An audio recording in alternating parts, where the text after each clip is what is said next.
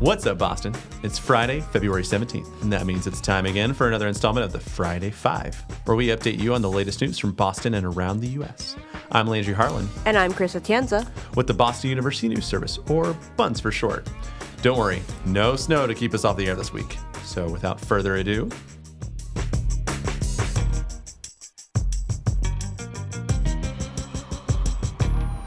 it has been a hectic morning, and I'm not talking about the tea acting up. Earlier today, AP had reported that the Trump administration had drafted up a memo that would enlist thousands of National Guard troops to round up unauthorized immigrants, specifically in states nearby the United States borders. AP had called the 11-page draft an unprecedented militarization of immigration enforcement. The White House was quick to respond, with Reuters reporting that AP had simply received false as a response. Following a tweet claiming that the information was 100% false, White House Press Secretary Sean Spicer addressed reporters aboard the Air Force One. To go out and say this is 100% not true. There is no effort to utilize the National Guard to round up unauthorized immigrants. I don't think you can be any clearer than that. Chris, I would say it was a hectic week. President Donald Trump held his first solo press conference of his administration Thursday afternoon to name his new nominee for Labor Secretary, Alexander Acosta. His first nominee, Andrew Puzder, withdrew his nomination Wednesday due to fierce opposition from both Democrats and Republicans. Acosta is a former law school dean and former assistant attorney general from Florida. He would be the first Hispanic to serve in the Trump administration. He has had a tremendous career. He's a member and has been a member of the National Labor Relations Board, and has been through Senate confirmation 3 times. Many questions fielded from the press at the conference concerned the resignation of National Security Advisor Michael Flynn. White House leaks reported by the Washington Post showed that he lied to Vice President Mike Pence and the FBI about the calls, though Mr. Flynn says that he was given incomplete information. Lying to the FBI is a federal offense. The president responded by saying that what he did wasn't wrong, what he did in terms of the information he saw. He also explained his reasons for asking for Flynn's resignation. He was just doing his job. The thing is, he didn't tell our vice president properly, and then he said he didn't remember. So either way, it wasn't very satisfactory to me. Trump also used the conference to chastise the media, saying that organizations such as CNN put out fake news and claiming the media is out to attack him. I want to see an honest press. When I started off today by saying that it's so important to the public to get an honest press. The public doesn't believe you people anymore. Now, maybe I had something to do with that. I don't know. The conference's testiest exchange came over Trump's claim that his election had the largest margin of victory in the Electoral College since Ronald Reagan. A reporter fact-checked him, but Trump explained that he was given that information. Here's AP correspondent Josh Boak explaining how Trump got the facts wrong. President Trump claimed to have gotten 306 electoral votes, the biggest electoral college win since Ronald Reagan. But that's not even close. If we look at the 8 elections since Reagan, Trump's win was only the 6th largest, and he actually got 304 electoral votes instead of the 306 claimed. The Senate is set to confirm former Oklahoma Attorney General Scott Pruitt to head the Environmental Protection Agency today over the objections of Democrats, such as Senator Jeanne Shaheen of New Hampshire. Here's Senator Shaheen on Thursday speaking out against the nominee. He rejects the core missions of the Environmental Protection Agency. At every turn, he sued the EPA to block protections for clean air and clean water. He's an outspoken climate change denier. He seeks to dismantle the EPA's Clean Power Plan, which was put in place to address climate change. Republicans claim that Pruitt will get the EPA under control and allow for the agency to focus on the environment and the economy. Here's Senator James Inhofe of Oklahoma on why Pruitt should be confirmed. I know that Attorney General Pruitt will continue to be a champion for economic development and environmental responsibility while upholding the law and restoring the Environmental Protection Agency to its role as a regulatory agency, not an activist organization. And Landry, I don't know if you noticed, this week, people across the country came together in a show of solidarity by not showing up to work. From Dorchester to D.C., restaurants all over the United States were closed for business to show the country what it could be like for a day without immigrants. Restaurant owner Silvana Salcido Esperanza of Phoenix says that she closed down her 3 restaurants to show her solidarity. We closed down 3 restaurants. We lost a lot of money. People sacrificed their wages. People are not making deliveries. A lot of things did not happen because we're in solidarity for immigrants. That cost I am willing to pay for it. That's just the cost of standing for something you believe in. And that should do it for everything national this week. Let's go see what the local kid Rob's got to say this time.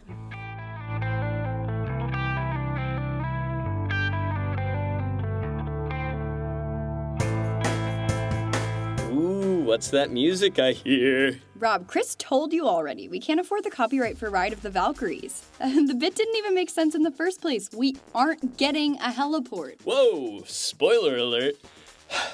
Well, listeners, Aaron's right. Despite a new public heliport being part of the original deal to bring General Electric headquarters to Boston, both sides have agreed to scrap that part of the agreement. I have to give a quick shout out to Charles Scoop Borsos. He was on this story bizarrely early for Buns. Borsos told us back in the fall that neither side seemed terribly invested in what would have been a very expensive public works project. Okay, Aaron, now let's see if you've learned anything in all those protests you've been covering. What's next? Call your reps. Okay, well that's the cheer, but rather than calling them, why don't we just figure out what they'll actually be doing? Because, as of yesterday, we have new Senate leadership positions. It's like Christmas came early. There wasn't a lot of turnover in the state Senate election, so most of the appointments remained the same. There are 3 new positions, though, and they had to be filled. Wait, we have new appointees to new committees? This really is your Christmas. Well, only one new committee. The other new position is an additional assistant majority whip. The 2 assistant majority whips will now be state senators Linda Forey and Joan Lovely. As for new committees, ballot question 4 said that... Didn't we put an official podcast-wide embargo on you talking about ballot questions until the next election? But it's relevant! The Committee on Marijuana Policy has been created to oversee the regulation of legal marijuana after Massachusetts voters said yes on question 4 in November. This committee's new chair is State Senator Patricia Jalen of Somerville. Jalen was a supporter of the ballot measure, which legalized recreational use of marijuana in the state. Senator Jason Lewis, who is a vocal opponent of marijuana legalization, was named as Jalen's vice chair. Drama! Yeah, it'll be interesting to see how that shakes out. Meanwhile, Speaker of the House Robert DeLeo is set to make his appointments later today. All right, guys, and now it's time for science. Science! Science! Science! And tech. With Aaron Wade.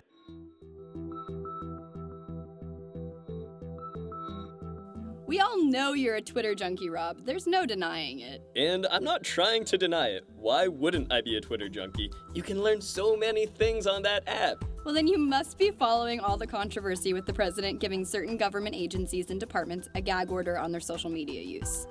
But while nobody in the government is really tweeting anything too controversial, some advocacy groups are tweeting up a storm.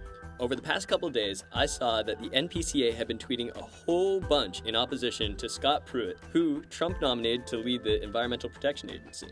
Yeah, so the NPCA is the National Parks Conservation Association. It's an independent advocacy group that promotes policies it sees as beneficial to the National Park Service. Within the past 2 days, the NPCA has tweeted a ton of stuff like this tweet it sent out on Thursday. Quote, Scott Pruitt built his career suing EPA.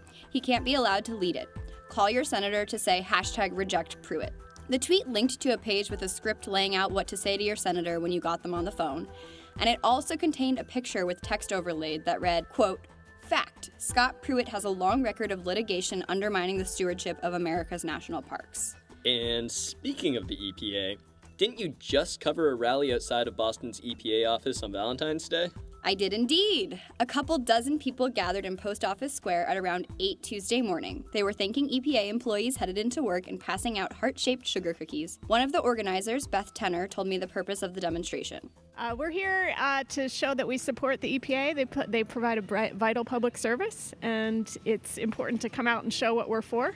This was the first demonstration Tenner has participated in since Trump's inauguration. She says she was traveling during the Women's March, which is why she didn't attend. Organizers said the next action attendees can participate in, aside from calling their representatives, is the Rally to Stand Up for Science. That's going to be held on Sunday at noon in Copley Square. And now for something completely different, space! I'm assuming since we're talking about space now, that means you've got something on your favorite human in the whole world, Neil deGrasse Tyson. Actually, no, I don't have anything from my good friend Neil today. Just SpaceX. Sorry to disappoint, Rob. That's okay. You're just defying expectations. Next, you'll say you don't have anything on self-driving car news this week. I just have like a quick, tiny autonomous vehicle update at the end of the segment.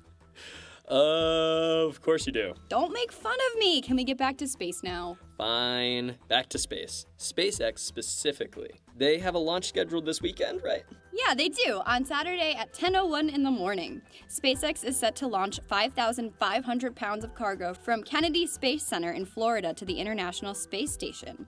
If conditions don't work out on Saturday, their backup launch window is at 9:38 in the morning on Sunday. And will you be watching? Obviously, SpaceX is going to be live streaming the launch on its website. Watch party at my place! I, for one, will not be there. Saturday morning cartoons aren't going to watch themselves. To each their own, Rob. To each their own. And speaking of self-driving cars... Wait. I want to tell this story. You're really gonna steal my thunder on AVs right now? Yeah, it's a fun story. Fine, go for it. But I want to hear you make some sound effects or something.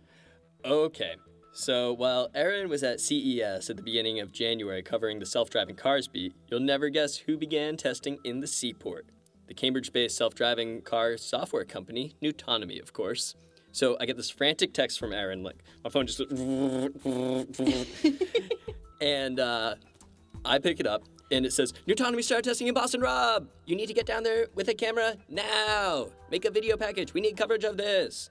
So the situation is that this was in the middle of January when school is closed, so I don't have access to any of my recording equipment, so I couldn't get down there.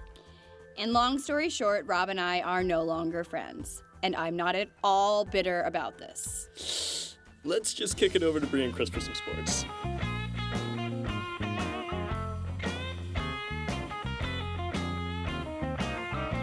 So, Bree, it's almost that time of year.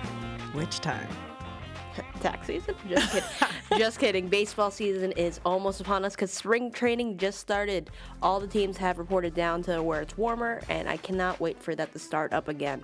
Same. But let's focus on the sports that are going on in Boston right now.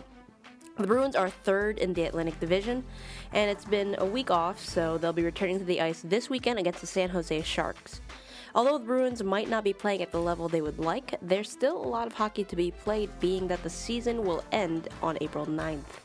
But it also does look good for their future because prospect Ryan Donato, who plays for Harvard currently, had a 4-goal game against Union. And if you've been keeping up with Boston hockey, then you know that Donato scored in the 6-3 Beanpot victory for Harvard over BU. Yes, I do know that. Sorry, Terriers. Look at me.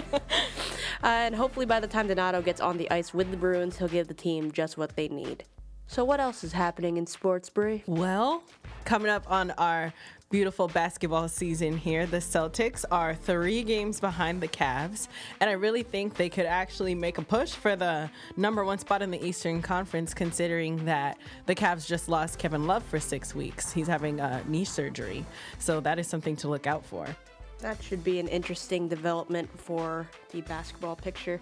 How are the Celtics looking for the All-Star game? Well, you have an All-Star in our very own Isaiah Thomas, which I think is well-deserved. Although he's a reserve, last season he barely made it as a reserve. It's really like a shout-out to how he's playing this season, because you can't deny him. I understand that Kyrie, of course, Cavs fans are going to vote him in as a reserve, but the way IT is playing, I'm glad he's finally getting that kind of recognition, because he's playing out of his mind this entire season.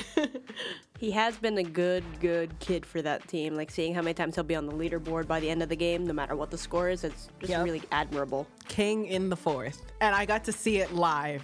He didn't drop 40, but he was definitely king in the 4th, okay? It is a real thing that actually happens. It's not made up. It's not rigged. He actually plays like a king in the 4th. So you really have to give it to him.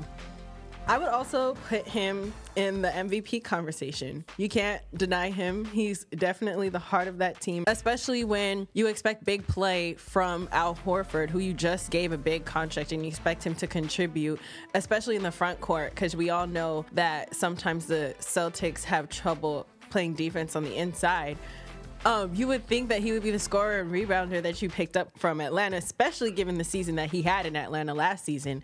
But sometimes it gets really flaky, and you could see that IT really is the heart of this team. I don't even want to say the king of this team because he's already king in the fourth. You can see where this team's heart comes from, and that's definitely from Isaiah Thomas. That is 100% understandable. You know what also this time of year means, Brie? We're almost at our favorite time of college basketball's March Madness. Who's on your bracket? I don't know. I want to see how everyone else finishes up a little bit. It's still fairly early in February, so we will have to discuss when it gets a little bit later in the month. Same. Sounds good to me. I mean, remember, I'm from Philly, so the fact that Villanova won last year and no one expected that, including people from Philly. Yeah. That should do it for this round of our favorite segment of the Friday Five of Sports. I'll leave you and Landry to talk about the artsy-fartsy things in Boston. Sounds good.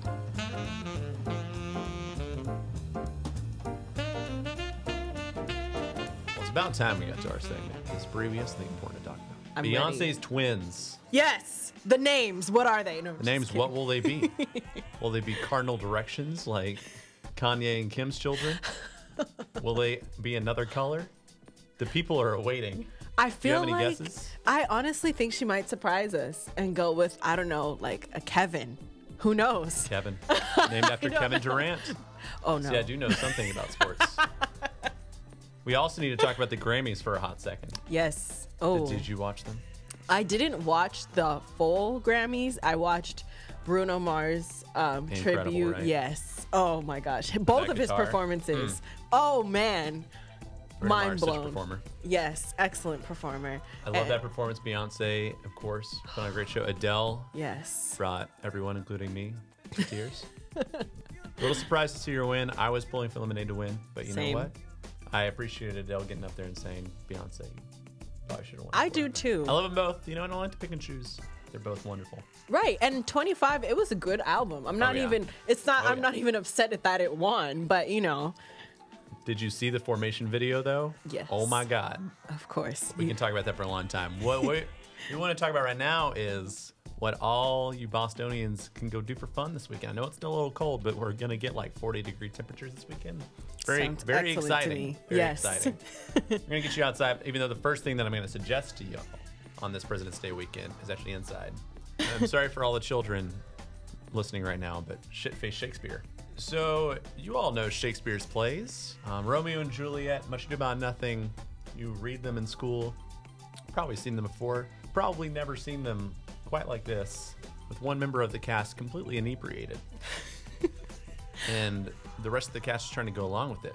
So this is going to be at Laugh Boston in the Rockwell this weekend, Friday and Saturday nights at 7 p.m. There will be Romeo and Juliet and Much Ado About Nothing.